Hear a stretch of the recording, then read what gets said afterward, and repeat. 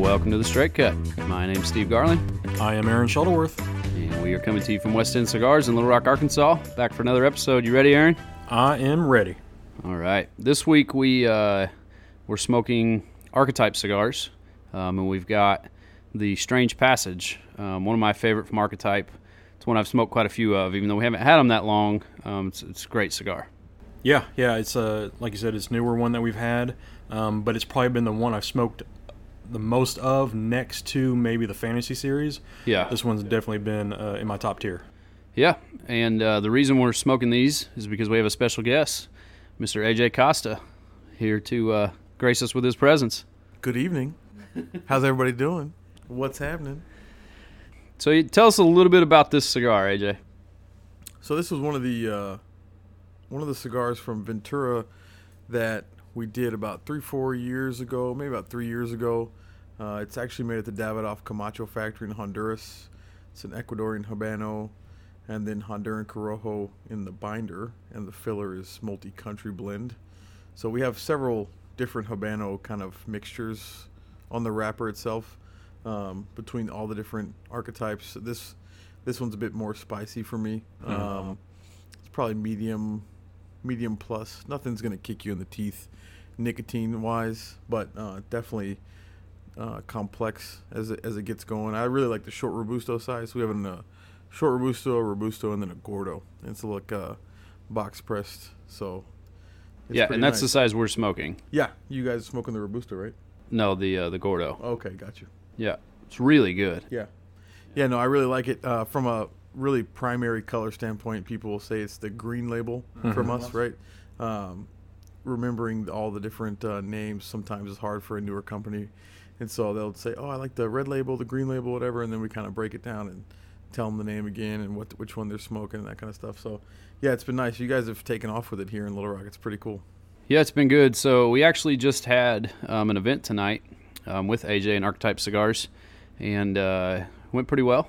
So Yeah, I think so. We had a bunch of 5-packs, 10-packs. a couple boxes. Yeah, we popped a few boxes, a little mixed box group going on. We gave away a couple different humidors that we offer from Ventura Cigar Company, and then also a few different ashtrays, raffled off some hats and lighters and cutters and that kind of thing. A couple of little cigar journals that we do. So it was nice. Yeah, it was a good crowd tonight too. Actually, everybody was waiting around for that. For that raffle. And the owner, y'all's owner Brandon, was like, "Should we go ahead and do it a little bit after 8:00?" And I was like, "I think so, because I think everybody's actually waiting for the raffle." The whole thing was you don't really have to be present to win the big stuff. But the little stuff, we just passed on and kept moving. But the big stuff, we had to be there. You didn't have to be there to win, and so everybody was pretty excited to figure out who was going to win what. So What do they call that humidor, the big one? The cube. The cube, essentially. Yeah, it's like a big geometric cube. It kind of looks like what I think the Matrix would look like in personified kind of form, right? It's just this offset geometric cube that the top doesn't have a hinge to the humidor, which I really like because it's unique. It's unique, but also from a seal standpoint, you're not having to look at 2 points on 2 more points. All 4 points go down at one time with the weight of the lid. And then there's 2 trays that sit on top of each other, and they sit on top of a little kind of indented piece of wood on each side. It's like a bevel. Like a bevel, yeah. Mm-hmm. And then underneath that, there's space for like another, 40, 50 cigars. Yeah. So it's really nice because it looks like this cool cube thing. It looks like a piece of art. It doesn't really look like a humidor to me, except for the fact that it has a nice big silver circular labyrinth A for the Archetype logo on top. That obviously kind of gives it away that it's a branded piece of material. That's one of the coolest logos, though. I appreciate that. Yeah, it's obviously I had nothing to do with it personally, but having to live the brand out is nice in a way that you have something that has some legs to it, some unique personality as well. And so more people know about the cigars from an Archetype standpoint than a Ventura Cigar Company, quote unquote. And that's kind of the way they want it. Ventura's more of the parent company, and Archetype and Psycho and the other stuff we do, Slaughterhouse and the mini-series, they want that to kind of have their own legs between the different brands. So how long have you been with Ventura? 2 years this week, actually. Wow, awesome. End of the next week will be 2 years. Yeah, I started with the company in 2017, and I came from Calibri for a little bit over a year before that, and I had a lot of states with Calibri, and out of Texas.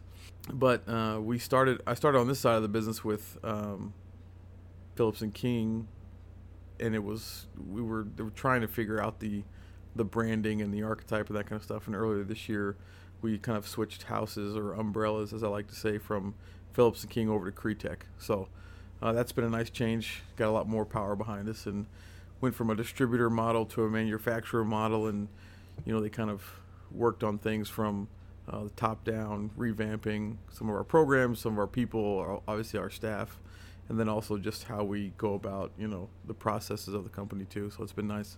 Yeah. So was it technically like a new company, or are you still under the same umbrella, or the same So same Cretech company? owns everything. Cretech owns Tobacco Business Magazine. Yeah. Cretech owns Tobacco Plus Expo. Cretech owns Phillips and King, which is the largest distributor of tobacco in the United States, and Cretech owns Ventura Cigar Company as well. They also own some proprietary brands. They're the sole distributor of Dejarum clove cigars, the mini cigars, small cigars, I should say, if anyone from the government is listening. And then they're also the sole distributor of Dejeep as well, the lighters, little soft flame lighters you'll see at everybody's POS up front. And so they have a lot of proprietary products, fast fill, that's our stuff. And so and PK Guardsman, you'll see that a lot in places. Yeah. So they're just a massive outlet for P&K. They really say they're the tagline on our emails and when I was on that side of the business, and our voicemails was your one-stop shop for all your tobacco needs. Mm-hmm. And that's in a lot of the branding and the marketing. And it's true. I mean, you could open a cigar shop just dealing with Phillips and King. Yeah, just have your hands in everything. I joke that it's a sleeping giant. People don't really see it coming. All the entities are pretty separate. Yeah. They don't necessarily. I don't know the folks from TPE per se. I don't really know the folks from Tobacco Business. I know who they are, but we don't, chat, and we don't send emails about stuff. So they're doing their own thing, and that's how it should be, because it's kind of separate. So, yeah. But it's nice to work for a massive company that's still basically family owned. Mm-hmm. That is cool. Yeah. So you guys are still owned by the same company, just a new branch of the company. Yeah. So Ventura just basically moved umbrellas, like I said. So it went from a distributor model over to the manufacturer side of the business. Yeah. Well, tell us what we're paired with here. So we're paired with one of my favorite rums. It's Brugal, or Brugal, 1888. It's just I'm kind of reading off the bottle. This is their Doblemente Añejado, which is a double-aged rum that they do, and it's got the signature, thread on it that kind of crisscrosses around the bottle, and wax bottle. It's like top. a net. Yeah, it's like a thread net. Yeah. It's one of my favorites. I had it for the first time. And what did you say? It's fishnet. Fishnet, basically. Yeah, yeah. Fishnet rum stocking. Yeah, this stuff's really good too. I'm a rum guy. I like rum. Yeah. Aaron, you're not. I'm not a hard liquor guy anymore. Aaron is currently struggling. Yeah, it's his cup of rum. That's true. I'll get it down. I do have a chaser of Aquafina, so That's fair. I'll be good. Rum and water. Yeah. But no, it's sweet. So I didn't ask for much, but I'll drink this. Yeah, it's good.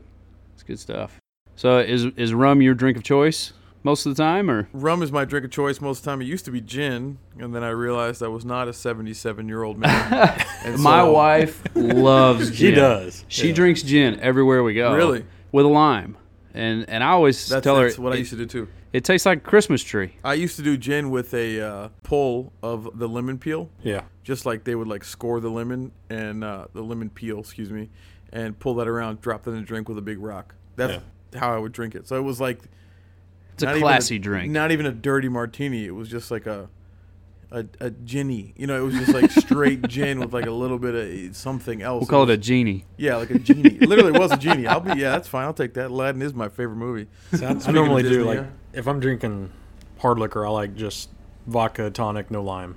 That's just mine. Well, because it's like rubbing alcohol, huh? Yeah, I mean, especially when I'm smoking cigars and stuff, I like it because it's almost like a palate cleanser too. And then I like the non-lime just so it doesn't tarnish the flavors or anything like that. See, I do rum with a big rock and sometimes with a lime, sometimes without a lime. Just depends what the rum is.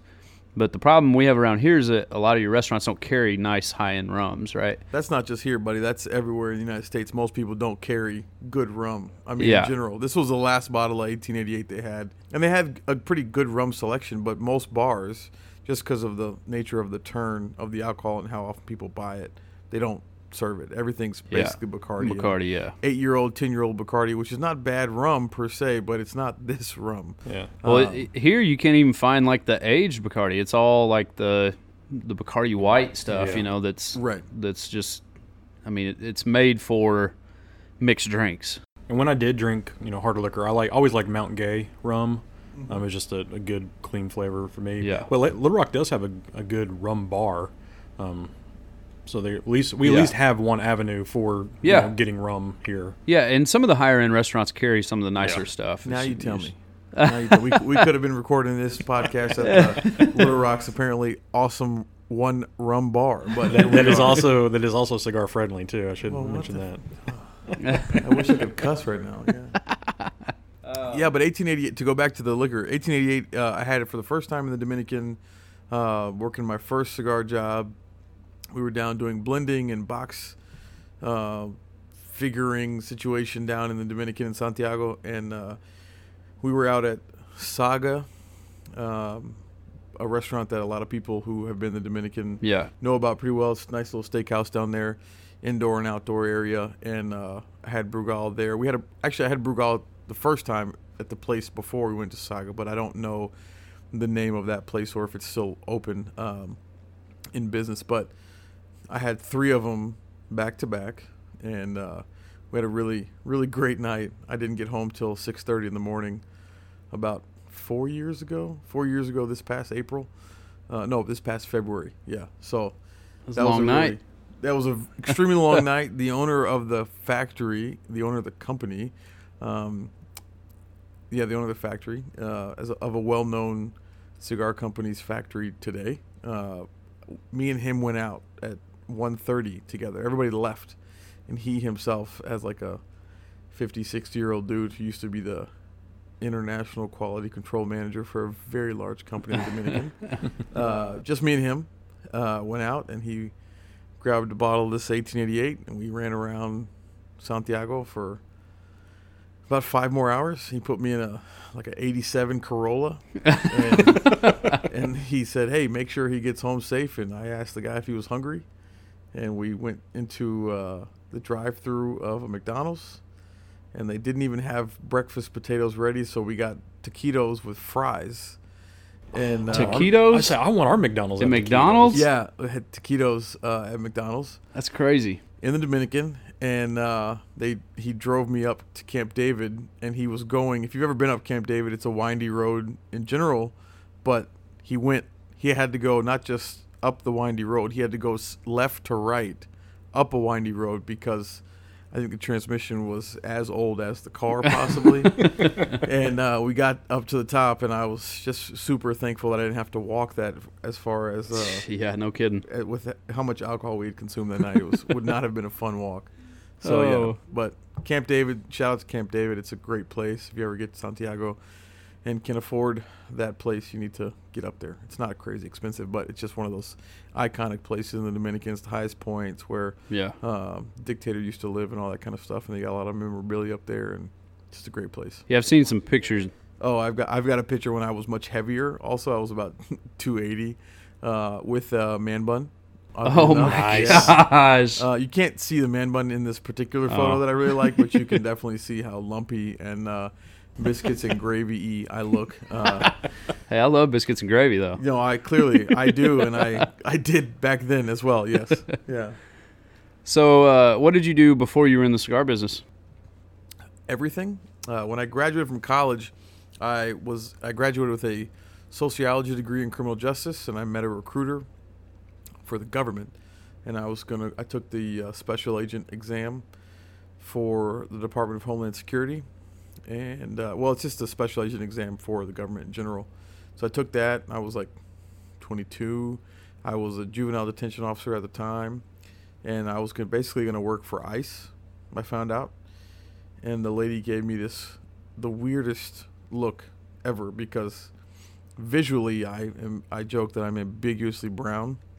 So whatever you think I am is what I am. So apparently she thought I was Hispanic, and she knew I spoke Spanish. And then on my preliminary background check, she found out that I was actually Pakistani. And then she realized through, little conversation that I spoke Urdu growing up. And so she was like, her eyes lit up like the weirdest Hanukkah, Christmas, Kwanzaa, Eid tree you've ever seen. And it was like, oh, I don't know. That's creepy, And so I went into the Dallas Police Academy, took that test, did all the background stuff for that, got in about, a couple weeks in, I failed out because I had issues with my ankle. So after that, I kind of did everything. Sales, marketing.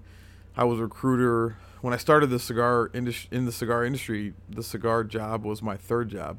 And I was a recruiter during the day, and I worked at a bar on the weekends doing, working the door. And it was the best job ever. Made $100 a night for 5 hours, but I smoked cigars at the door. Nice. And it was this massive, 20-foot door, and it was heavy as fuck, just heavy as hell. And I had to open it up. I had to check IDs and open the door. That was and when people came out, I had to open the door because it was literally, it's that heavy.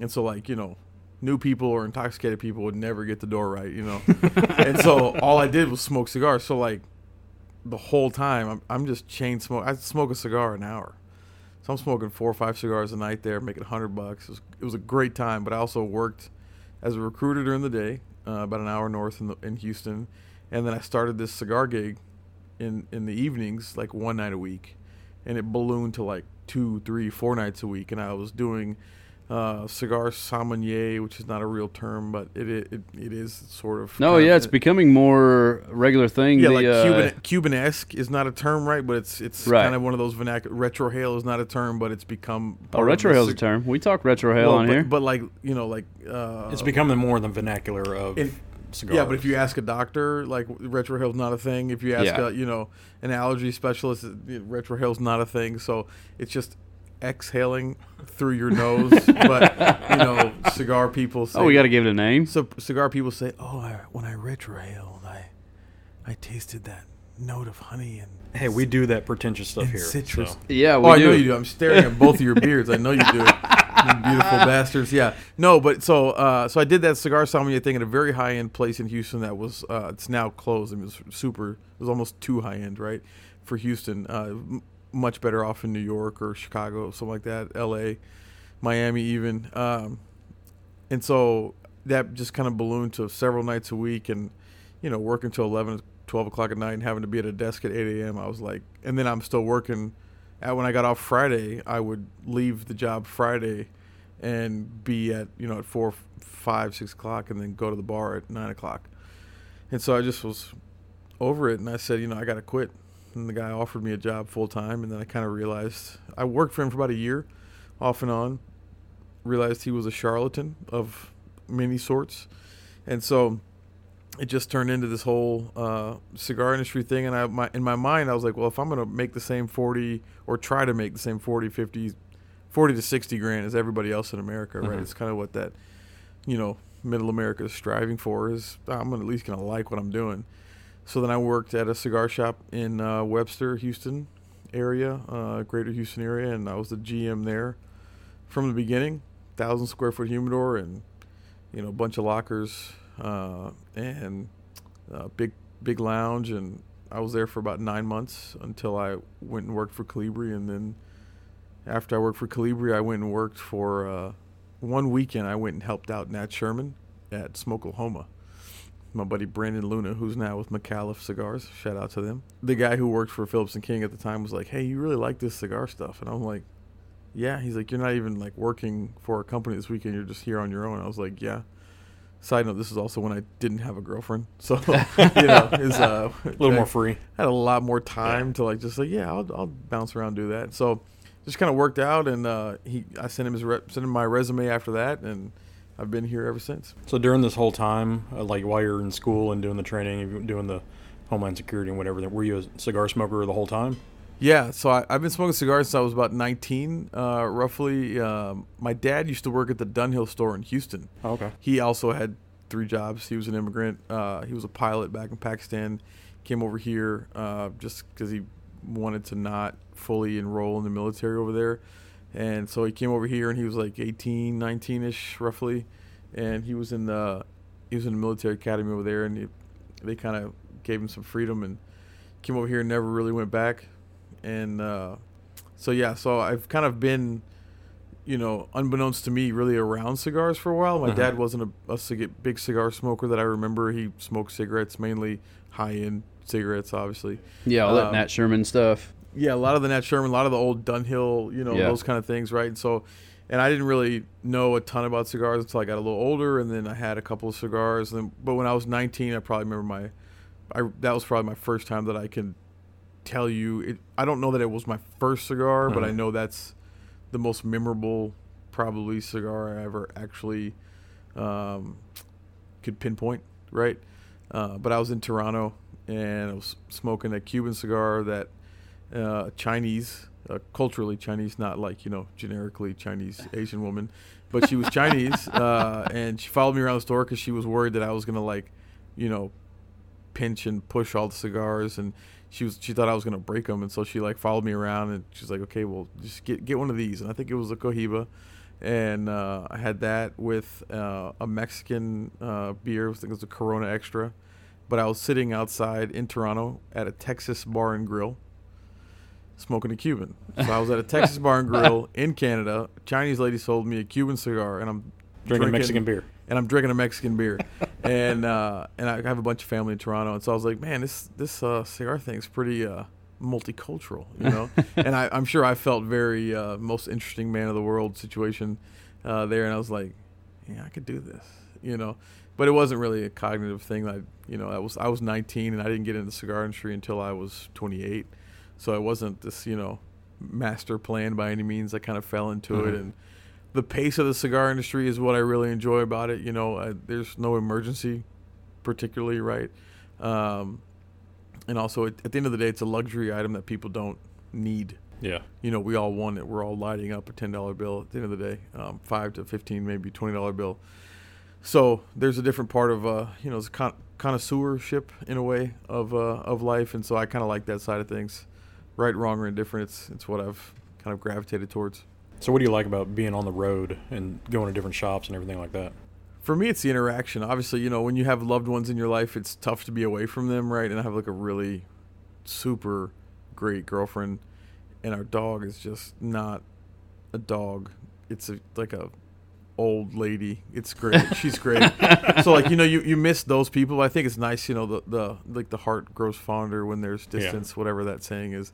I believe that 100% to be true, and I'm super independent. I'm an only child, and I grew up going to Pakistan at 6 months old, and we went once, twice a year for 7-8 years in a row. So I've been exposed to a lot, thankfully, at a young age, and so for me, it's nice to continually be exposed to different things and different people and different parts of the country. I joke about Arkansas as a whole, not just Little Rock and Northwest Arkansas, which now I know are completely different, right? But when I came to Arkansas, I was like, I didn't really know there were things that were interesting or had redeeming qualities. I just thought it was kind of an armpit of the South, or maybe a different North Louisiana, as they joke, right? Because my family's from North Louisiana as well. And so I was like, you find these redeeming qualities about people and places and things and all these interesting, spots around the country that really, they rival wherever you're from. And so it makes your part of the world no different than the place you're currently sitting in, right? So it's nice to be in those places and be constantly reminded for myself that I'm no different than the people I see every day. And so on a macro level, it kind of feeds my soul in a weird way, I don't think my company pays for that, but that's definitely something it's like an intrinsic value I get out of it, and you got to have some kind of internal motivation, and there's some ego to do this job. You got to get up and drive or fly, multiple hours a day, and then also walk into a shop and turn it on, and Yeah, because you can't be off, when you walk in the doors, because your job is to get everybody excited about a product. Oh, exactly. Yeah. So you have to have some, like I said, you got to have some motivation and some, internal drive and energy behind you, and a lot of people want to do this job, and I think a lot of people should, but most people can't, especially on, long term. And I think there's a nice, I don't know what the time frame is, but I think there's a good balance of, being on the road, being off the road, and transitioning your career, from an arc of a career standpoint. Yeah.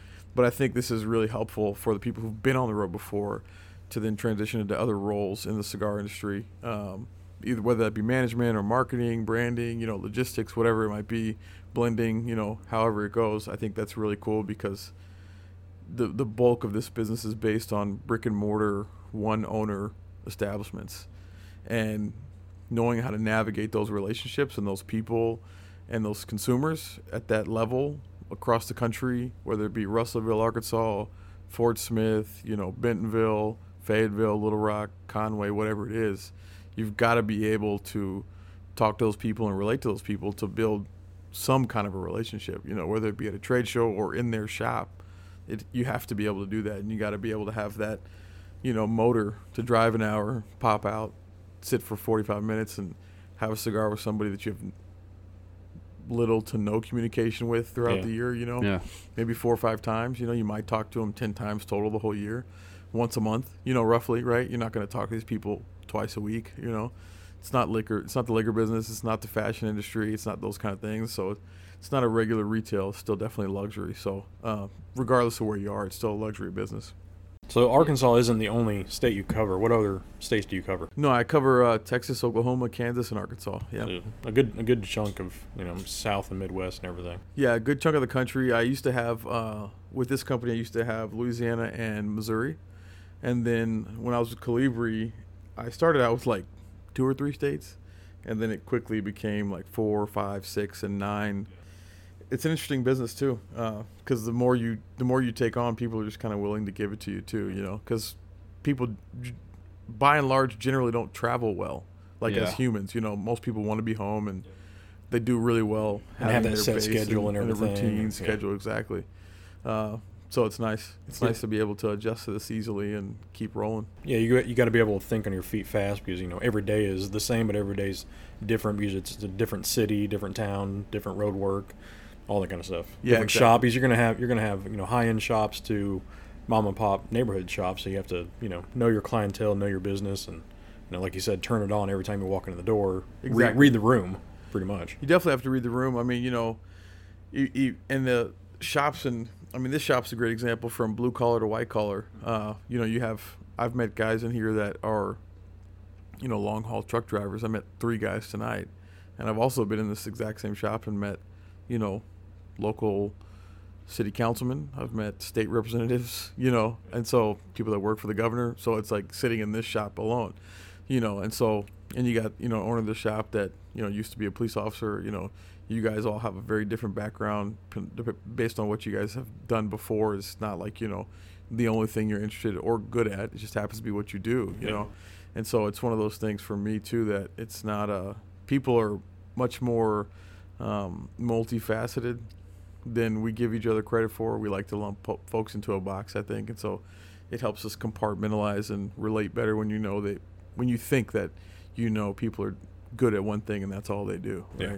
So it's interesting. Well, and you're really good at first impressions. Me? Yeah. No. So when we met, it was at the trade show. The first year they had it at the Westgate. Mm-hmm. And I think Lance introduced us. We were at the bar. Oh, that's right. I forgot that's where we met the first time. And so, like, we didn't know each other. We weren't really doing any business with P&K at that time. No. But that's right. Just through that interaction, we ended up coming to your booth later. Oh, that's right. And made an order with you, and then it just developed you guys from did there. Like a P&K order thing. Yeah, that's right. I forgot about that. Okay. And then even with Ventura Cigars, we didn't have your stuff for a long time, and you were still coming in and building it. Oh, of course. And you're just a great guy. So we've getting to know you. We were like, well, we got to give him a try. He's such a good rep. We've got to bring him in.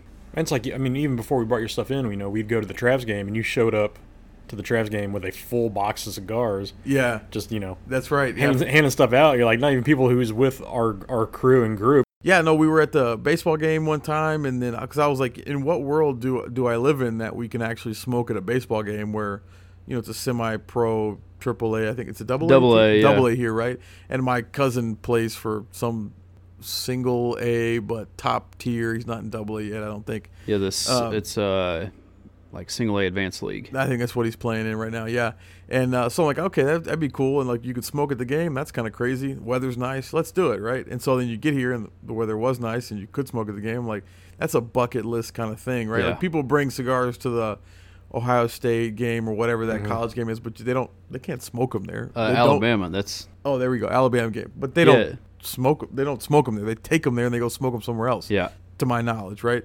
And so it's one of those things. I'm like, yeah, I'll do that. And so for me, it's also about life experiences, right? And being able to say, oh, I was able to do this at some point in my life. And then I'm sitting here one Wednesday night, and Steven messes with me. He's like, hey, what are you busy later? And I'm like, no, I'm probably just going to be back at the hotel, or I might just be hanging out here at the shop. And he's like, you bowl? And I'm like, not well. He's like, well, we need a fourth because our fourth guy backed out or, had some issue. And I'm like, all right. He's like, can you bowl? I'm like, sure. Yeah, I'll be there. And he's like, okay. So we show up, and I got to get, registered with the Bowling League of America. USBC. Yeah, whatever that thing is. AMA, USBC, whatever. I'm a terrible bowler. I'm a much better bullshitter drinker than I am a bowler. And it turns out I'm on there. I'm an alternate now on your bowling league. Yeah. And I've bowled with you guys now twice. And one of the other guys you bowl with, I've become friends with as well. So for me, it's more about relationships, and it's not like I'm trying to be a friend of one of your regular members to like backdoor to get into the cigars, side of things, to be in your shop. Like you guys would have seen that from a mile away, Yeah. It's just like, yeah, I'm not doing anything. What are you guys up to, And so it's that whole the relationships really are such a key part of this business that people really forget about that. They think their product can sell it or their deals can sell it or, I don't have to get to know folks. And it's like, no, you really do. And for me, it's more about, and maybe that goes back to, which I appreciate, why my first impressions are good. I don't know. But it's one of those more like, I got to find a way to relate, to just be able to sit in a room, like you said, reading the room earlier, just to be able to hang out and not sound like an idiot, and know the scope of why Arkansas is super in love with, football. There's no professional football team. So like Arkansas football is like the professional team, right? Mm-hmm. So you learn a little bit, you kind of going back and forth. It's like, why, people in Austin love the Longhorns so much. Well, there's no professional team, right? Like, and why people in Arkansas hate the Longhorns. Well, that's fair. That's also true. You should actually hate the Texas A&M, but that's an SEC thing. Oh, whatever, man.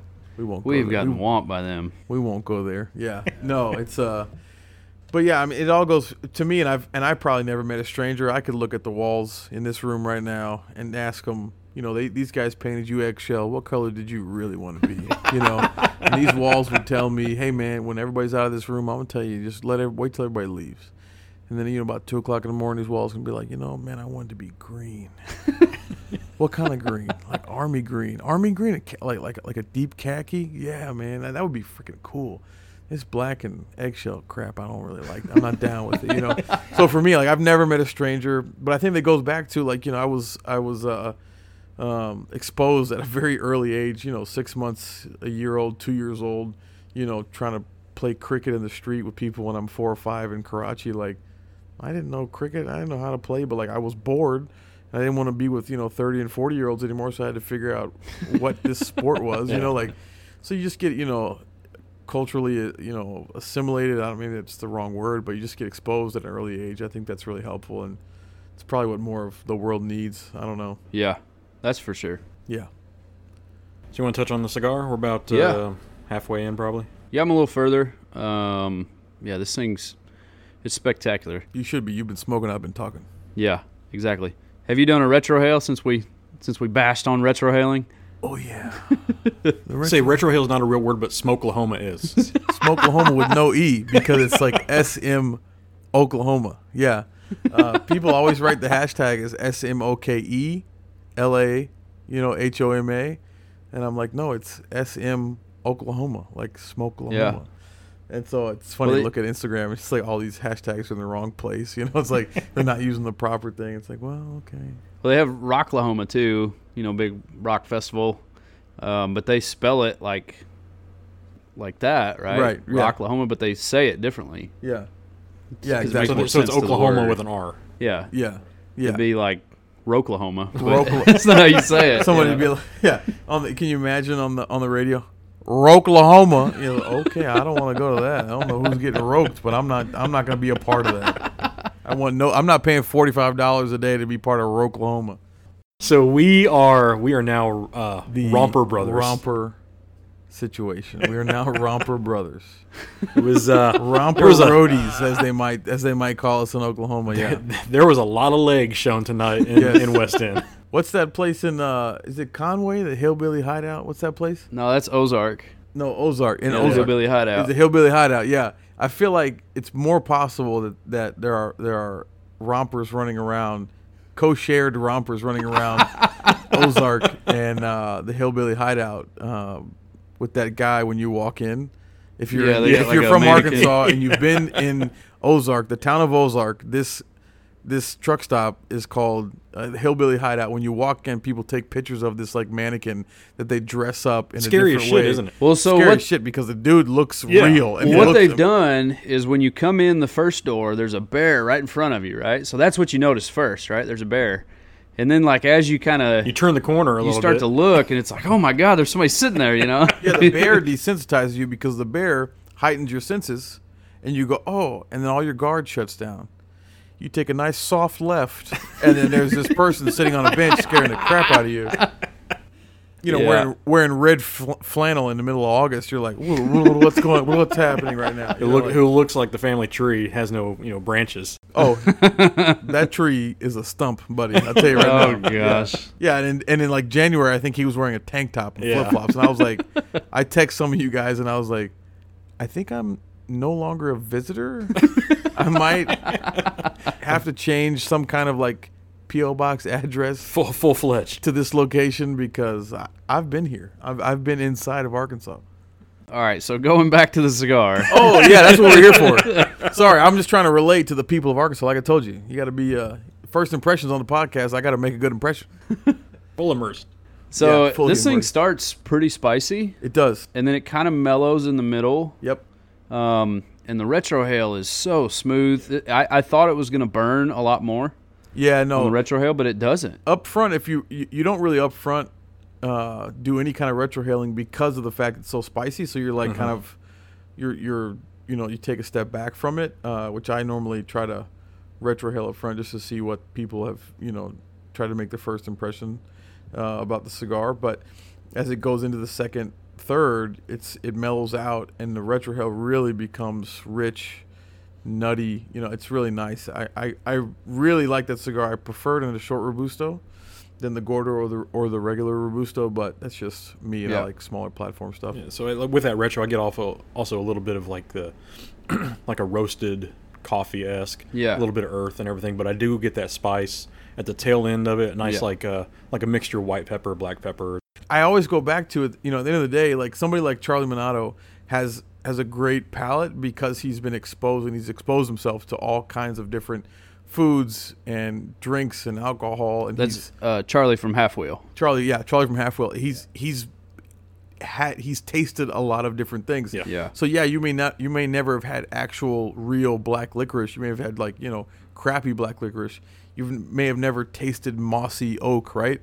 But if you've had real peaty Highland Scotch, that's what that's like. Yeah. If you've been in a forest and you've sat on a mossy log, right? Like what that smells like. And Yeah. most of our palate comes from our smell anyway. People always say, "Oh, you never get mossy notes or whatever that is," right?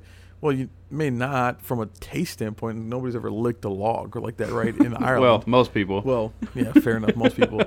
Aaron but- may have at one point. I mean, Yeah, I'm not saying Charlie's licked a log in Ireland, but it's one of those things like you definitely what you've been exposed to is what you can pull from. Yeah. So Yeah. Well, we talked about this in a previous episode about a tasting wheel, and how we like to use that when we smoke cigars to kind of help us pick flavors out. Because sometimes you taste something, you don't really know what it is until you see until it, that and word then you're comes like, out. oh, that makes total sense, later, right? yeah, exactly. This tastes more like peanut than it does cashew or whatever. Right. You know. And I had a guy come up Thursday night when I was here working and saying that he just got done listening to the episode, and he's like, man, that episode was awesome. You know, I really kind of opened it up to everything.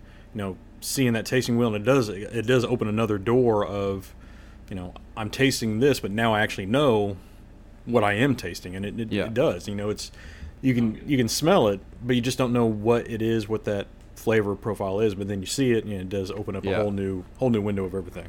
So another question we like to ask everybody, you know, you work for Ventura, you sell, you know, Archetype and everything, but that's probably not the only cigar that you smoke.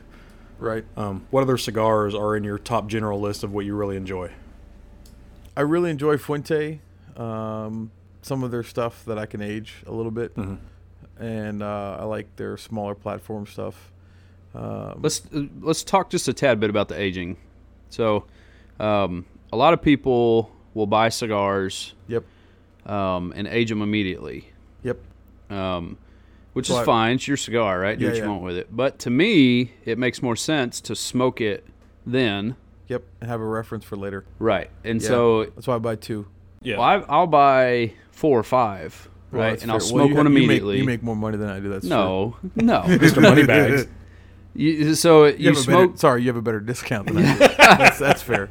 You smoke one then, and then you smoke one 6 months, and then a year, and then 2 years, and then 5 years or whatever, right? Everybody's got their section. So do you have like a point where you say, okay, that's too much age? Does it depend on the cigar? There is too much age. I've maybe the only person that would admit that I've sold a cigar from 1901 with no papers.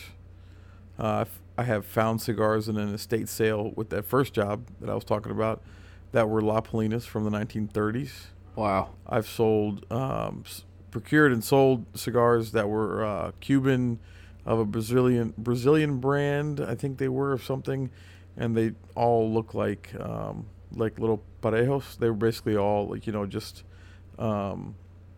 tapered at both ends, you know, kind of round in the middle, and they all taste like paper. Every single one of them. The one from the La Polina from the 1930s tastes like paper. The one from the 50s and the 60s tastes like paper.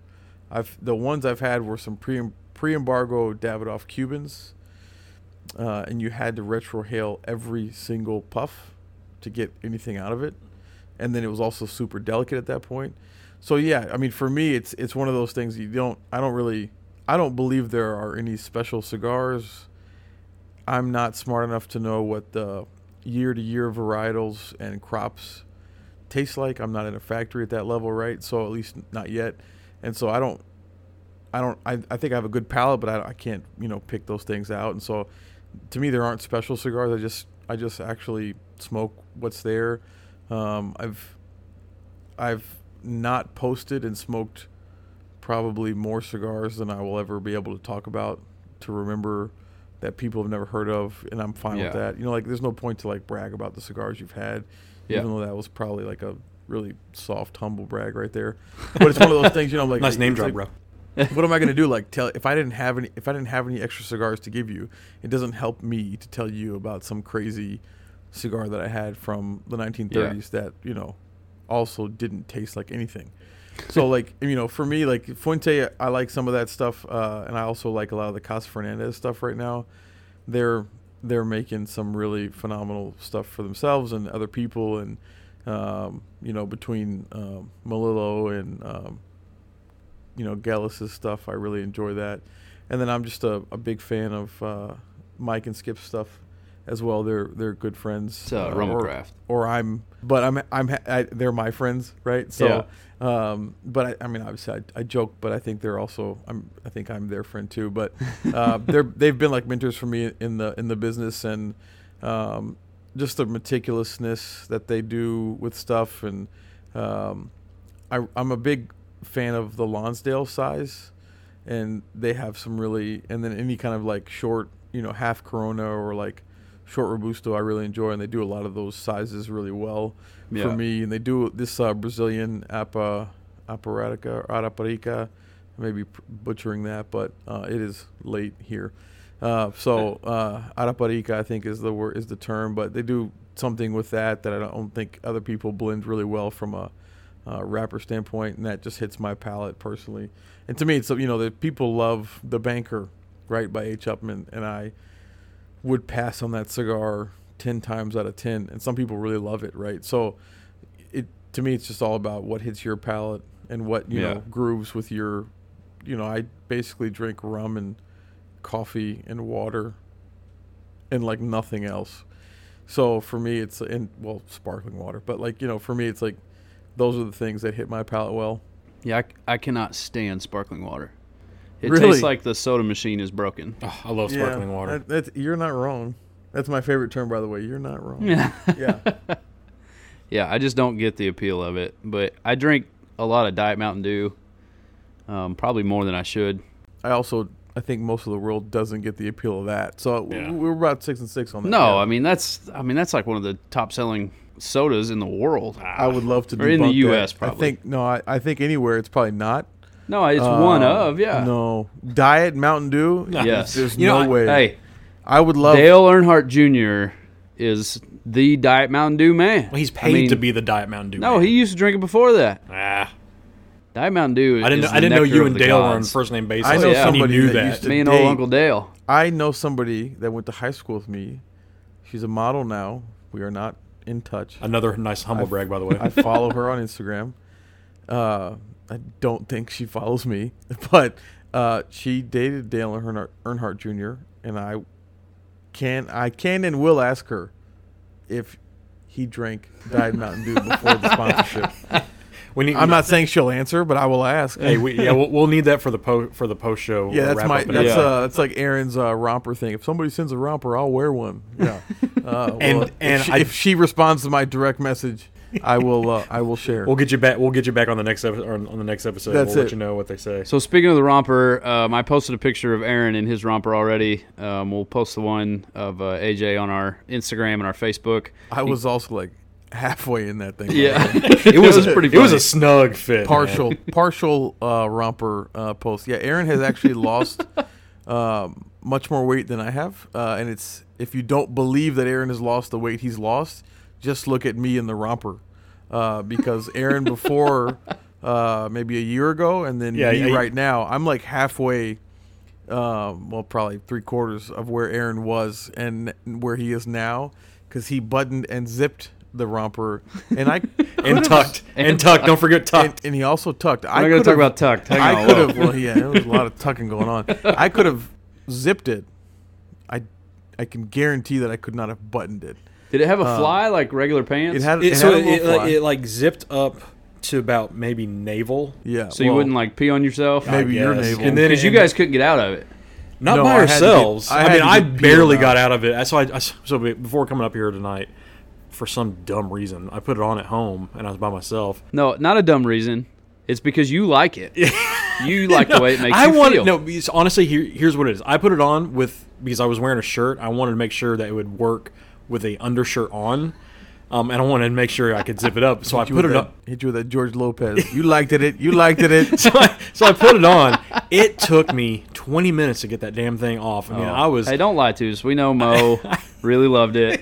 You had to You strut roll around in it a little bit. Clean the house. But it was funny because Roll like around I with yoga finally mat. got it off. Trying to get out of that thing. My shoulder. I was wondering like there was a point. Why didn't somebody grease me up before I got in this Well, thing? there was a point I was like, is this what it's like to be a magician and try to take off a straitjacket? Because I just could not get my shoulder past. Because like, when you finally put it on and it's time for you to take it off, I'm in the hallway and I hear this, Aaron. I was like, hold on, I got to go peel this thing off of him. Well, unbeknownst to most people in the world, I have a much wider back and shoulder frame than people give me credit for. Mainly That's because I'm such not. an odd thing. Well, you're not wrong, but I'm also not that svelte, so where you can see that, right? Notice that Goodness. in my sport coat attire. But I was like, Aaron, Aaron, and I was like, and he's like, he looks down the hallway and he's like, oh, you need help? I'm like, yes, bring yourself here quickly. Oh, goodness. But like I said, I'm a man of my word, so I wore it. People took their pictures with me.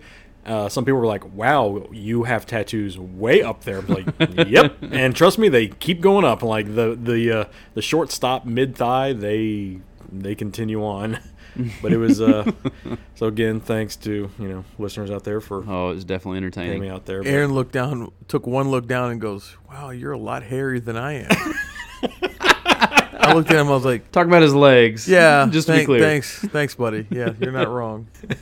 so now we just need to get Steve in it. I mean, trifecta. No, it's not happening. It would actually fit you though. Probably, but I'm not putting it on. You're not going to catch me in it. I think that's unfair. Why?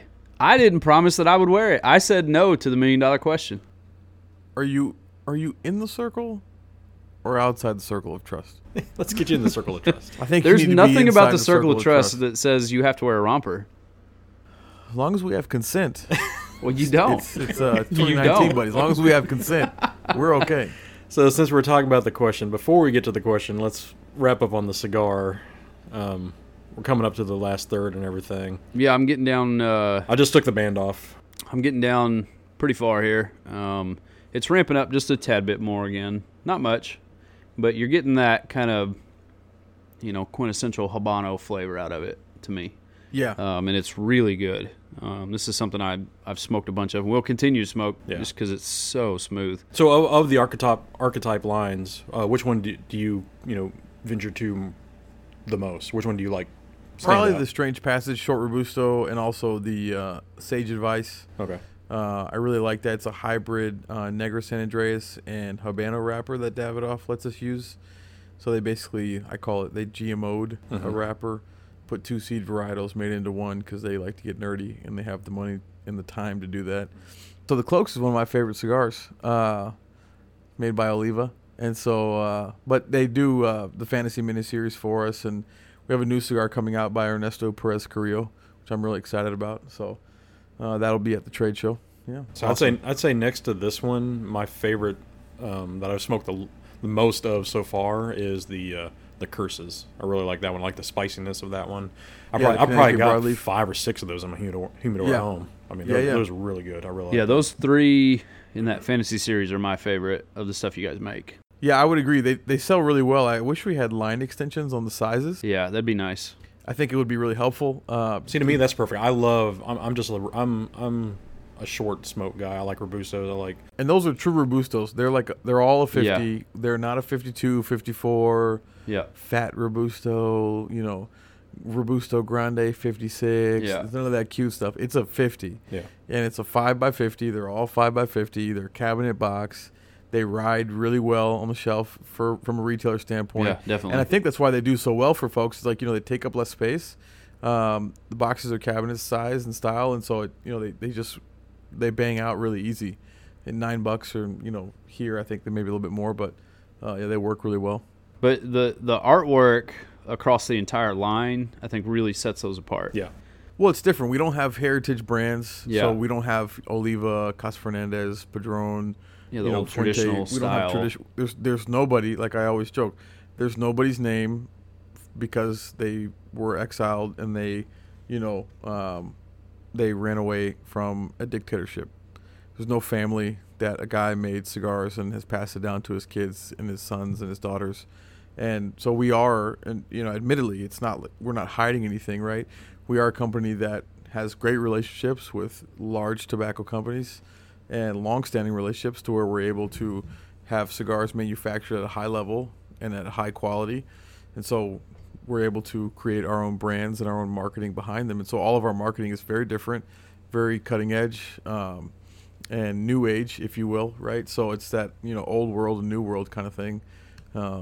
But yeah, it's, so for me, it's exciting because you don't really, also from a rep standpoint, just a generic rep, because that's basically what I am. I don't have to find 2 cigars that I could smoke in our portfolio that work really well for my palate. Yeah.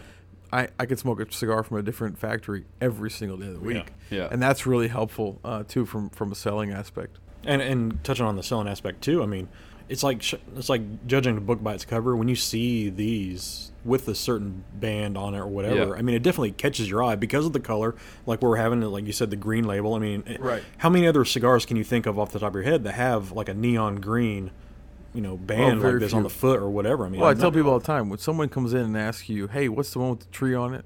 Yeah. "Hey, what's the one with the dragon on it?" Yeah. What's the one that very looks distinct. the Frankenstein looking face on it, right? Like that's funny and like that's it's humorous in a way, but it's also it's distinct. But it's implants in your exactly what brain. it's From a intended to marketing do. standpoint, you need to stand out these days in Yeah. the world in general, but definitely cigars. You ask, hey, what's that one with the flowers on it with the lady? Yeah.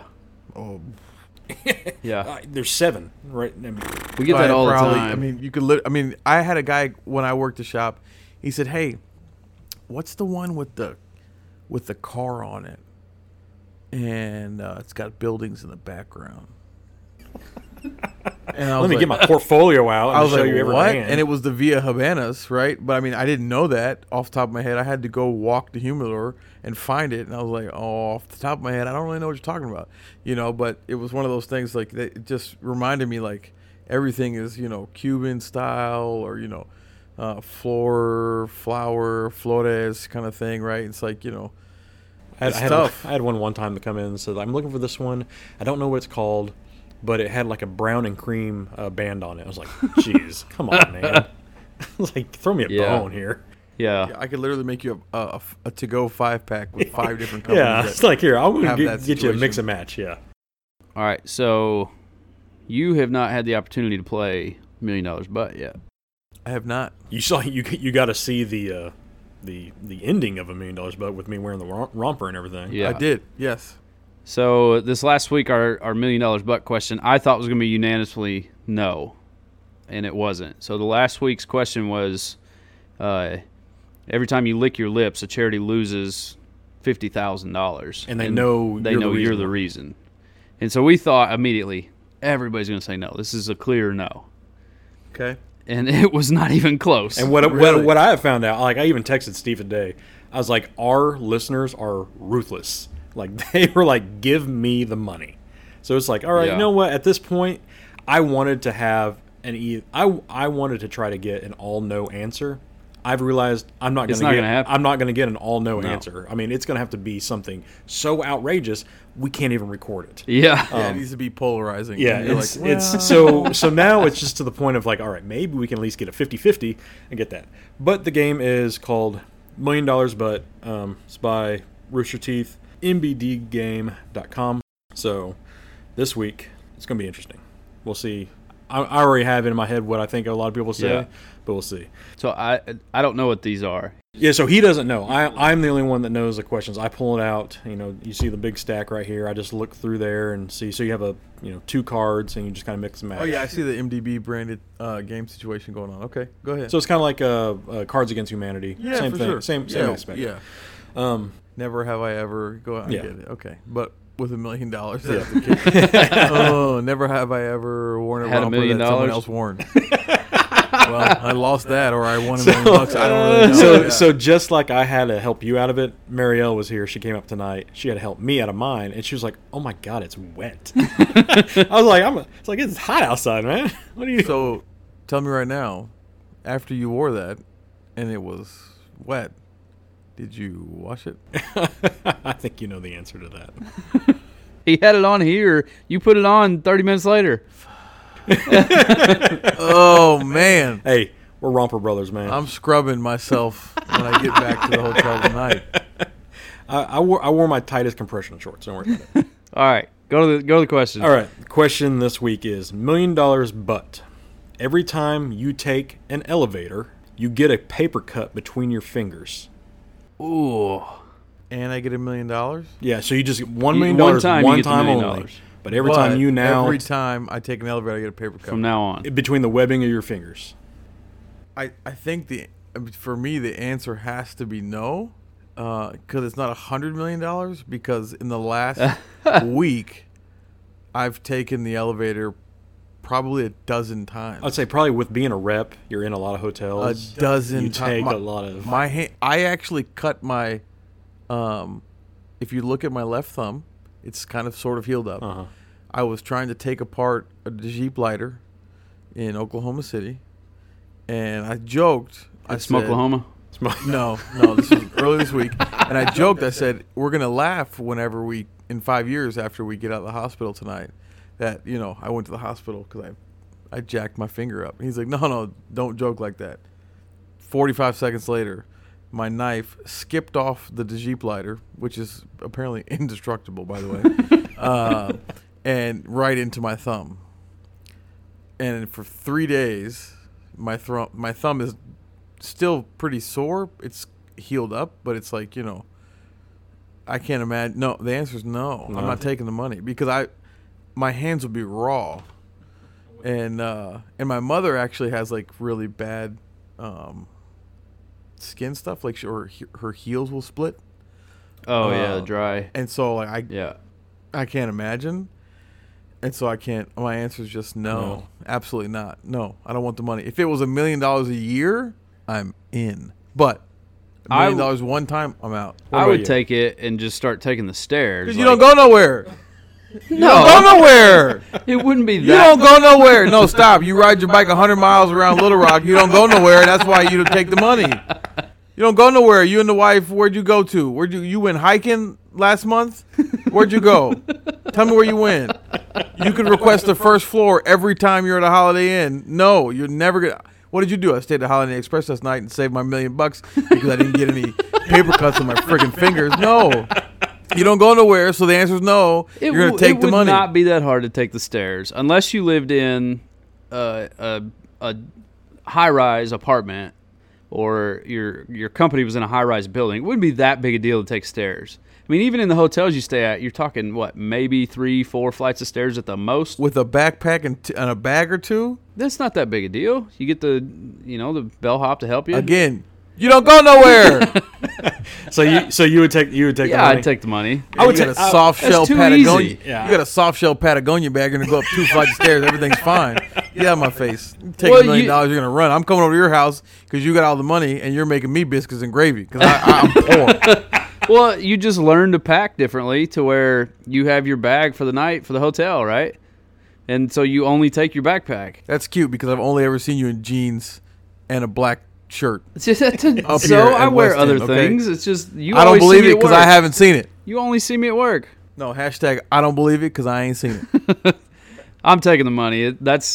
We should probably take the stairs anyways. We'd be a lot healthier. It'd be a lot easier to ride 100 miles if I took the stairs every time. Be a lot easier to zip up that romper. Yeah, that's right. Aaron, that was rude. I'm going to take a sip of my rum. I take the money.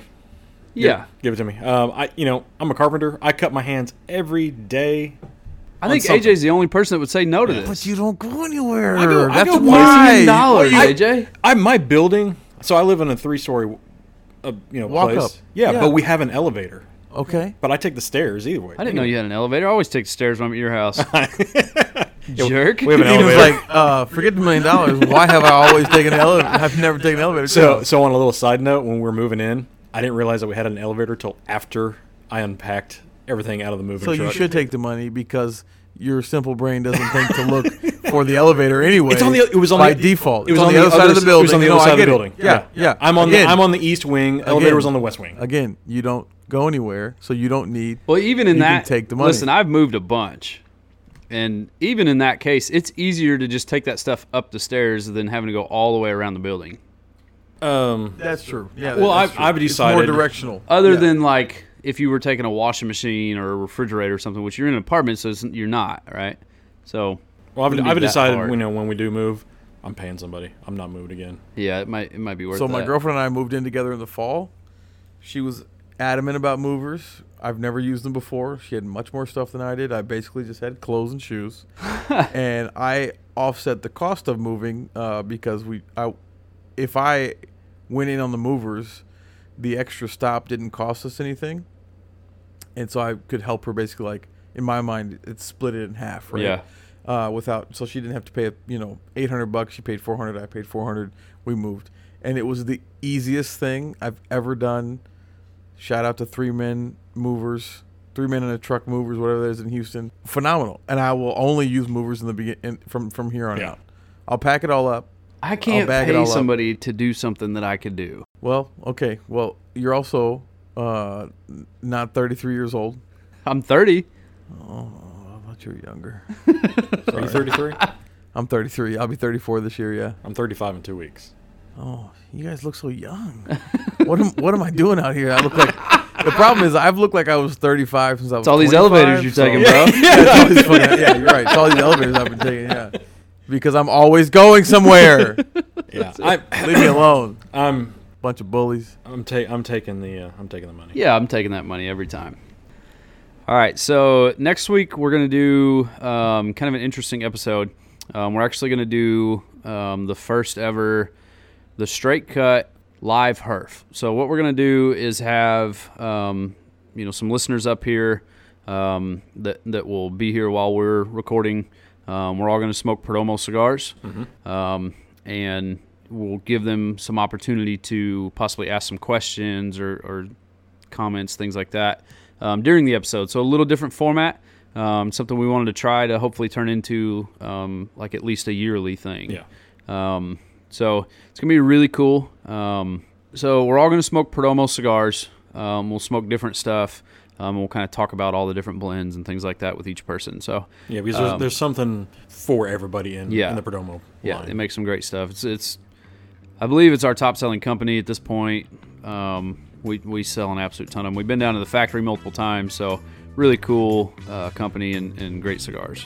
So we're excited about that one. That's our plan for next week. Yeah, looking forward to it. And we got a lot of listeners out there, and should be real interesting. And like you said, turned into an annual thing. Well, AJ, we appreciate you coming, buddy. Hey, thanks for having me, man. It was a great night all around. The event and the podcast. We appreciate that very much. All right. Well, we will see you guys next week. Later.